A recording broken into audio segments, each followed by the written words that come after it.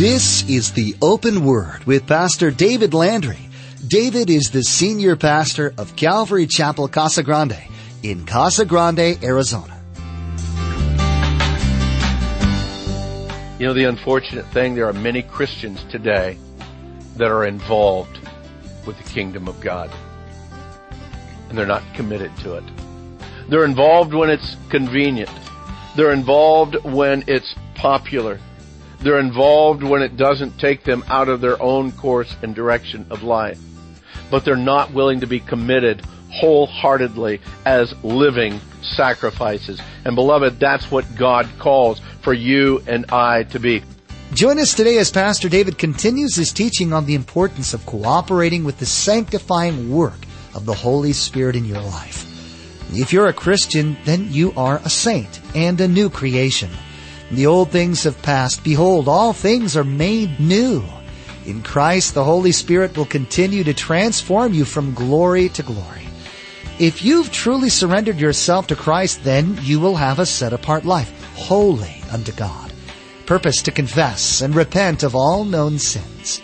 Now, here's Pastor David in the book of Romans chapter 12, verse 2, with our continuing study entitled The Transformed Life. As the Holy One, He had every right to wipe us out, to take us out, and to not ever offer redemption for us at all. Yet because of His mercy, because of His grace, God extended to us the forgiveness of sins. That's why Paul says, I beseech you therefore, brethren, because or by the mercies of God. How important for you and I to understand the depth of the mercy of God. And the only way that you and I can understand the depth of the mercy of God is to understand really the depth of our sin. And if we think that our sin is no big deal, then all we have to do is go back to the cross and we realize the depth of our sin was sufficient enough that Jesus Christ had to die for my sin. Even if it was no other sin on the world, He had to die for my sin. So as I understand the depth of my sin, I understand the depth of His mercy. It was such an understanding that the dynamics of this whole idea of the mercy of God led Isaac Watts, a hymn writer of years ago, to write these words: love so amazing, love so divine, demands my soul, my life, my all. Beloved, that is the transformed life. That is the life that is wholly and completely given to the Lord. And that's why Paul says that in light of all that we know and all that we've experienced, this is what we should do. We should present our bodies as living sacrifices.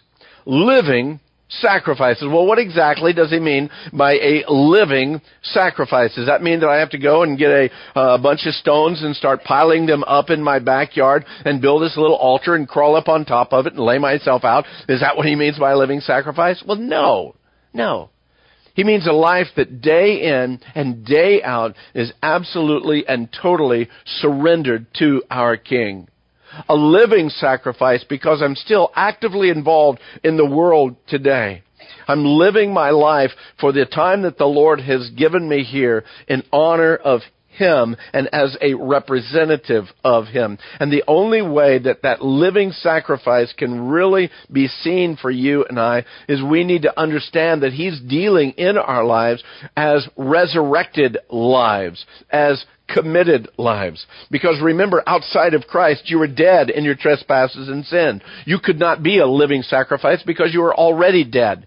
It's only through Christ that we are brought back alive in order that we might be that living sacrifice. I am alive in Christ in order that I might live my life for Christ in every aspect of the way. And that is what is called a committed life. You and I, our lives committed wholly and completely to Him. To get a better understanding of what that commitment to Him means, I'm reminded of the story of the chicken and the pig. And I know it's an old illustration, but bear with me. The chicken came up to the pig one day and he says, "Hey pig, I was thinking we should open a restaurant." And the pig replied, I don't know, what would we call it? The chicken says, "Well, how about ham and eggs?" Well, the pig thought about that for a while, and then he responded, "No thanks. I'd be committed, but you'd only be involved. You understand what ham and eggs means to a pig and to a chicken.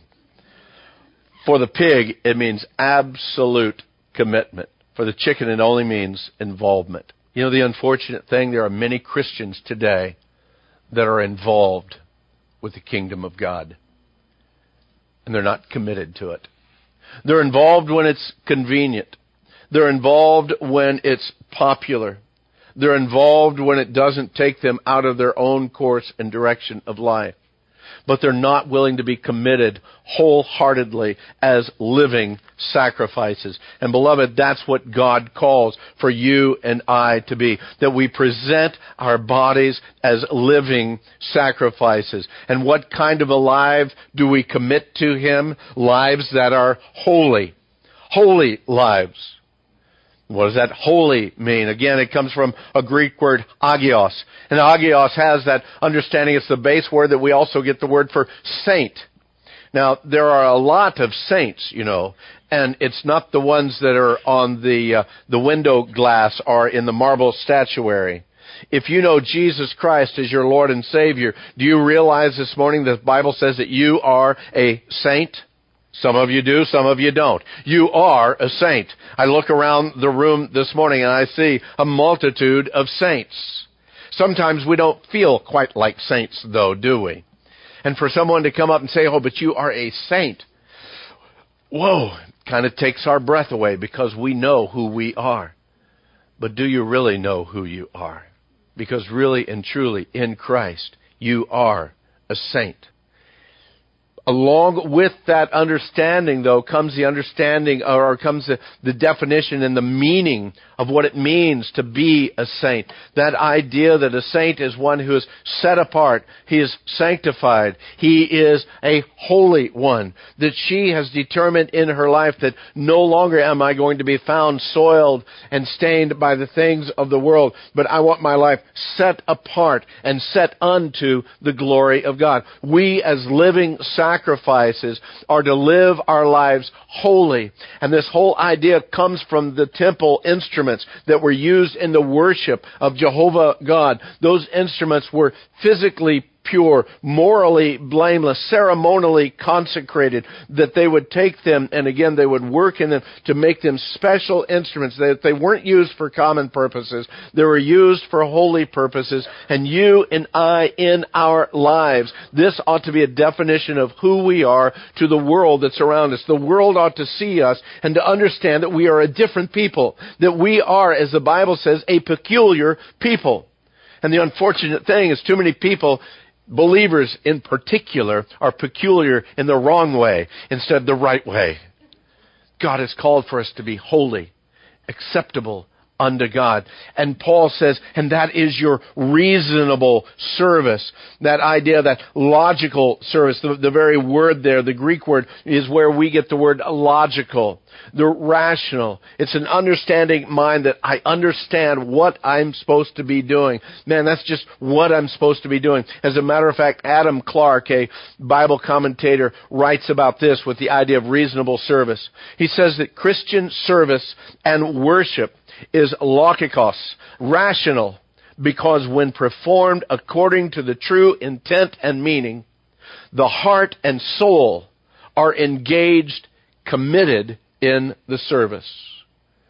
He's saying that you and I, if we understand what our reasonable service is, it's a rational thing, it's a logical thing, knowing and understanding that all that Christ has done on our behalf, all that God has given us through Christ, the blessings that He has poured out, man, it only makes sense that I would give myself as a living sacrifice to Him, that I would live myself whole out for Him, that my life would be a demonstration of Him in every aspect of my life. In fact, it comes to the very essence that it's life of worship, that our lives ought to be lives of worship in every aspect of our lives. Not just simply coming here on a weekend to be able to listen to a praise band and to be able to enter into singing time. No, our worship ought to be every part in every aspect of our lives. That's why the Word of God says that all that your hands find to do, do it as unto the Lord. All that you do, whether word or in deed, doing it as unto the Lord. For you and I as a believer, and you need to catch this because it's so important. You and I as a believer, there should never, ever be a separation of that which is sacred and that which is secular. There is nothing in the life of the believer that is secular. Nothing. Everything that you and I do needs to be sacred. Does that mean that all I can do is go to church? No. That means that everything that you do is unto the Lord. It is given to Him. That means that if you are driving a truck or driving nails, if you are sitting in an office or if you are babysitting children, whatever you find to do, do it as unto the Lord, giving glory and honor to Him. You know what? As an employee, you ought to be the best employee that company has ever had. Why? Because you are of the redeemed and your life is a living sacrifice unto God. As an employer, you ought to be the best employer an employee could have because of the way that you treat your employees, because of the integrity of your business, and because of your care and concern for people. And people ought to see that in the lives of believers. Beloved, we are so far from what used to be called the Puritan work ethic that the world doesn't recognize that anymore. This current generation has no clue. As a matter of fact, I would say this generation and perhaps a generation prior to that has no clue of what a Puritan work ethic would be. A Puritan work ethic is that, you know what, everything that I do it as unto the Lord with the fullness of my life, the fullness of my energy.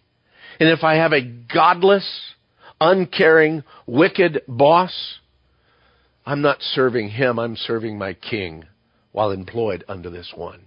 And I live my life to the glory of God, even while I may be employed by a godless individual or a godless company.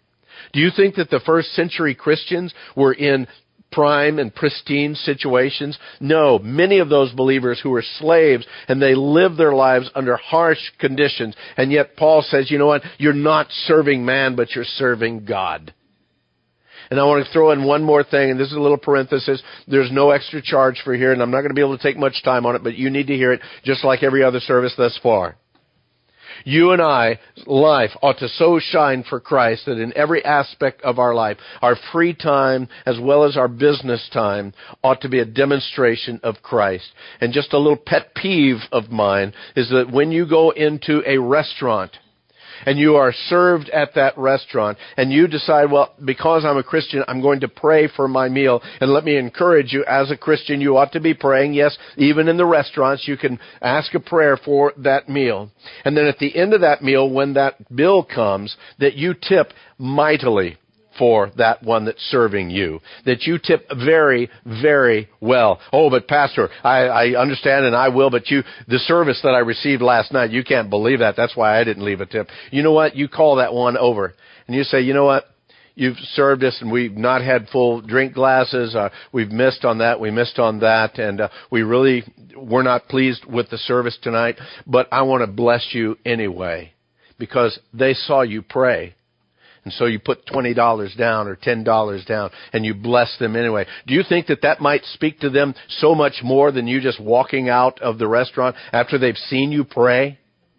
You and I as a believer, it ought to cost us something to be a demonstration of Christ in the lives of people. And it's not only in the restaurants. In this parenthesis, I don't want it to go too far, but you need to understand, because this is practical stuff for you and I. You're in the grocery store and you're in the line and the person in front of you in line, they don't have the right change or they missed that or they're waiting to get something because they didn't take time to pick it up in the aisle, but they remembered it when they got there. And you're in a hurry and you're waiting, and I'm speaking of practical experience here, okay? You're waiting and you're getting frustrated and you're bothered because you need to get on. Do you cop an attitude or do you show them the love of Christ? Do you smile at that individual who's probably embarrassed or frustrated anyway? And when you get to that cashier, you have a smile and you bless them in the name of the Lord? Or do you complain, well, why didn't they had 16 items and this is the 15 item lane. So what? It's the life that you live that's going to make much, much more of an importance in people's lives. And you and I ought to be a light to the world. We ought to be the best employees, the best employers, the best tippers, the best customers that anyone should have. We ought to be the best service people, going above and beyond when we serve others in whatever aspect that we have. People need to see the light of Christ in your life and in mine, both by the actions that we have as well as the way that we speak, and how it grains against my spirit whenever I hear an individual who claims the name of Christ and their language is, a polite way to say it, is rough and edgy.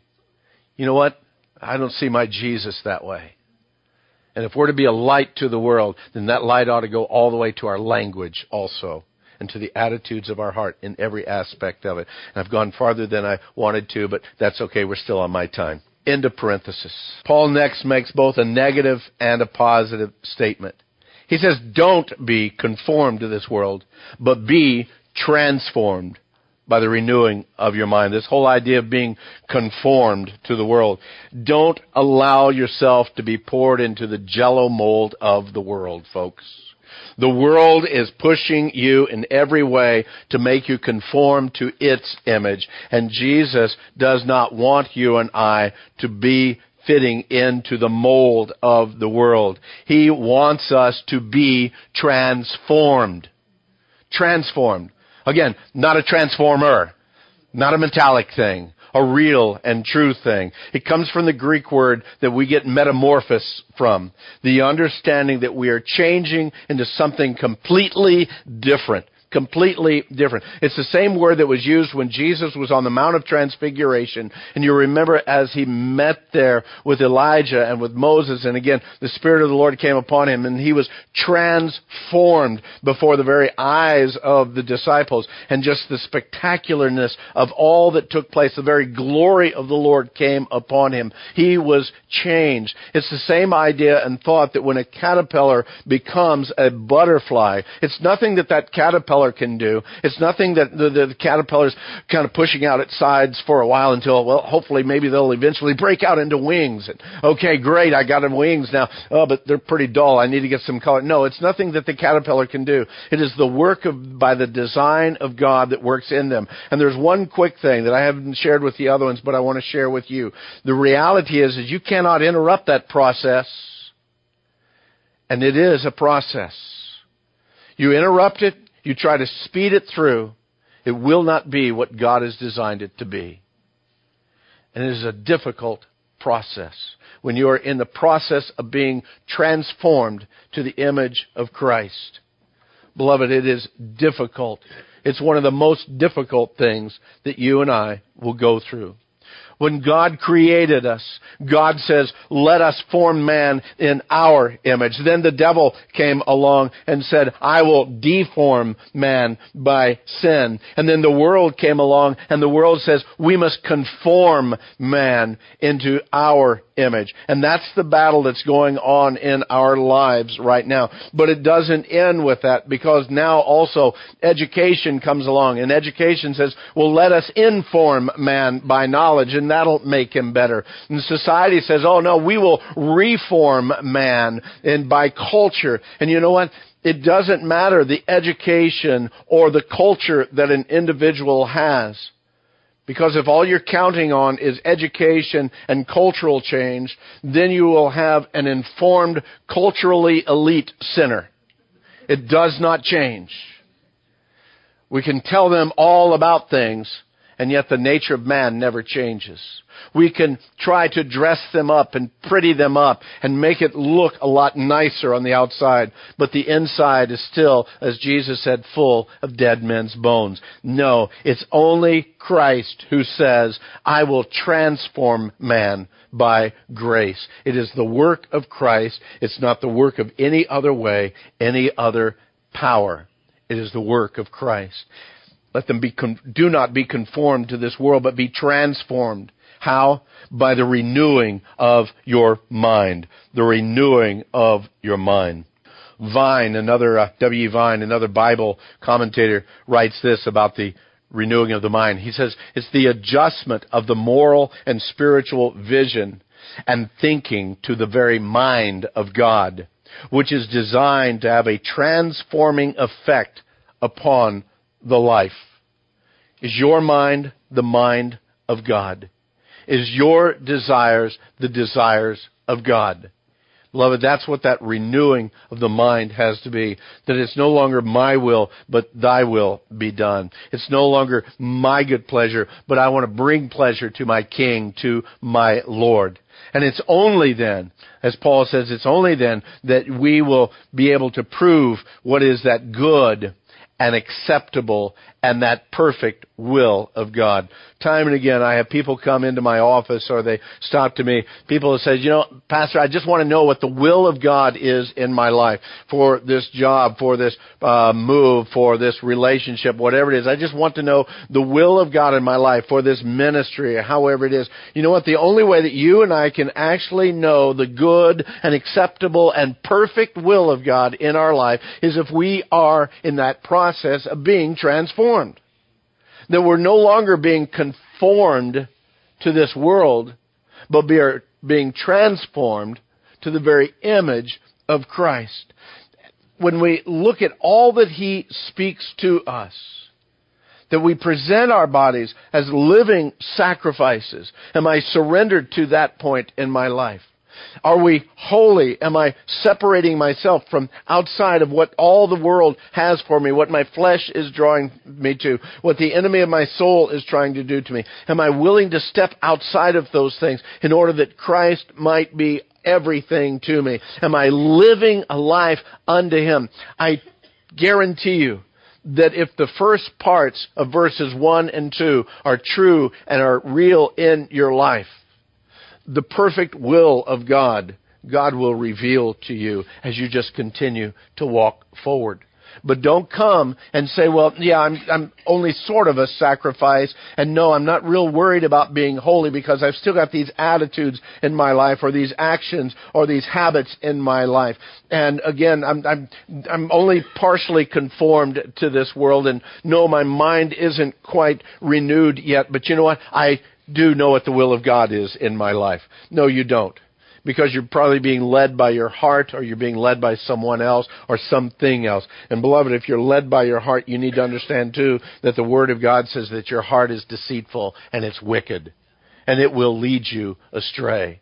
It's the Word of God and it's the Spirit of God as we are walking in obedience to God that the will of God is revealed into our lives. Beloved, don't let the enemy trip you up. Don't let your flesh trip you up. Don't let the world trip you up. It's only through transformed lives that you and I are going to make a difference in the world that we live in. It's only through transformed lives that our God is pleased with His children, because we're walking in that obedience and we're making an impact for the world around us. You might be here this morning and you don't know Jesus Christ as your Lord and Savior. You might be here this morning. You've never made a commitment of your life to Christ even to begin with. You've never died to self in order that Christ might bring you truly back to life. None of this stuff makes sense to you, and just turning over a new leaf or a new direction in your life is not going to cut it. It will not be a transformed life. God says the only way that you can be a transformed life is when we come to complete surrender to Him. And if you're here this morning outside of Christ, you know nothing of that. The first thing you need to do is come and confess your need for a Savior and ask the Lord Jesus to save you because of the immensity of your sin and the need of a Savior that you have. And the Word says that if you'll cry out to Him, He will hear and He will forgive. You may be a believer too long conformed to this world, rather than being transformed by the renewing of your mind. You need to, again, reconfirm the fact that, Lord, I want you to transform me. I want you to make me the man, the woman, the young person that you want me to be. And I want to recommit that to you today. We hope that today's edition of the Open Word has been a blessing to you. If you live in the Casa Grande, Arizona area, we want to invite you to join us for worship. The messages that you hear on the Open Word are produced from worship services at Calvary Chapel, Casa Grande. Maybe the teaching you heard is exactly what you're looking for in a church. Then please join us. We have services on Saturday evenings and 2 Sunday morning worship services, as well as other services throughout the week. For more information about service times, including driving directions, log on to theopenword.com and then follow the link to the church website. Now, we want to be sure to tell you how you can get a free copy of this teaching. Simply log on to theopenword.com. Our website has today's message available for you to download. For more information about the Open Word or Calvary Chapel Casa Grande, again, we encourage you to log on to theopenword.com. Although the Open Word teachings are always available to you free of charge, if you'd like to help support this ministry, simply log on to our homepage at theopenword.com and click on the support link to make a secure donation to this teaching ministry.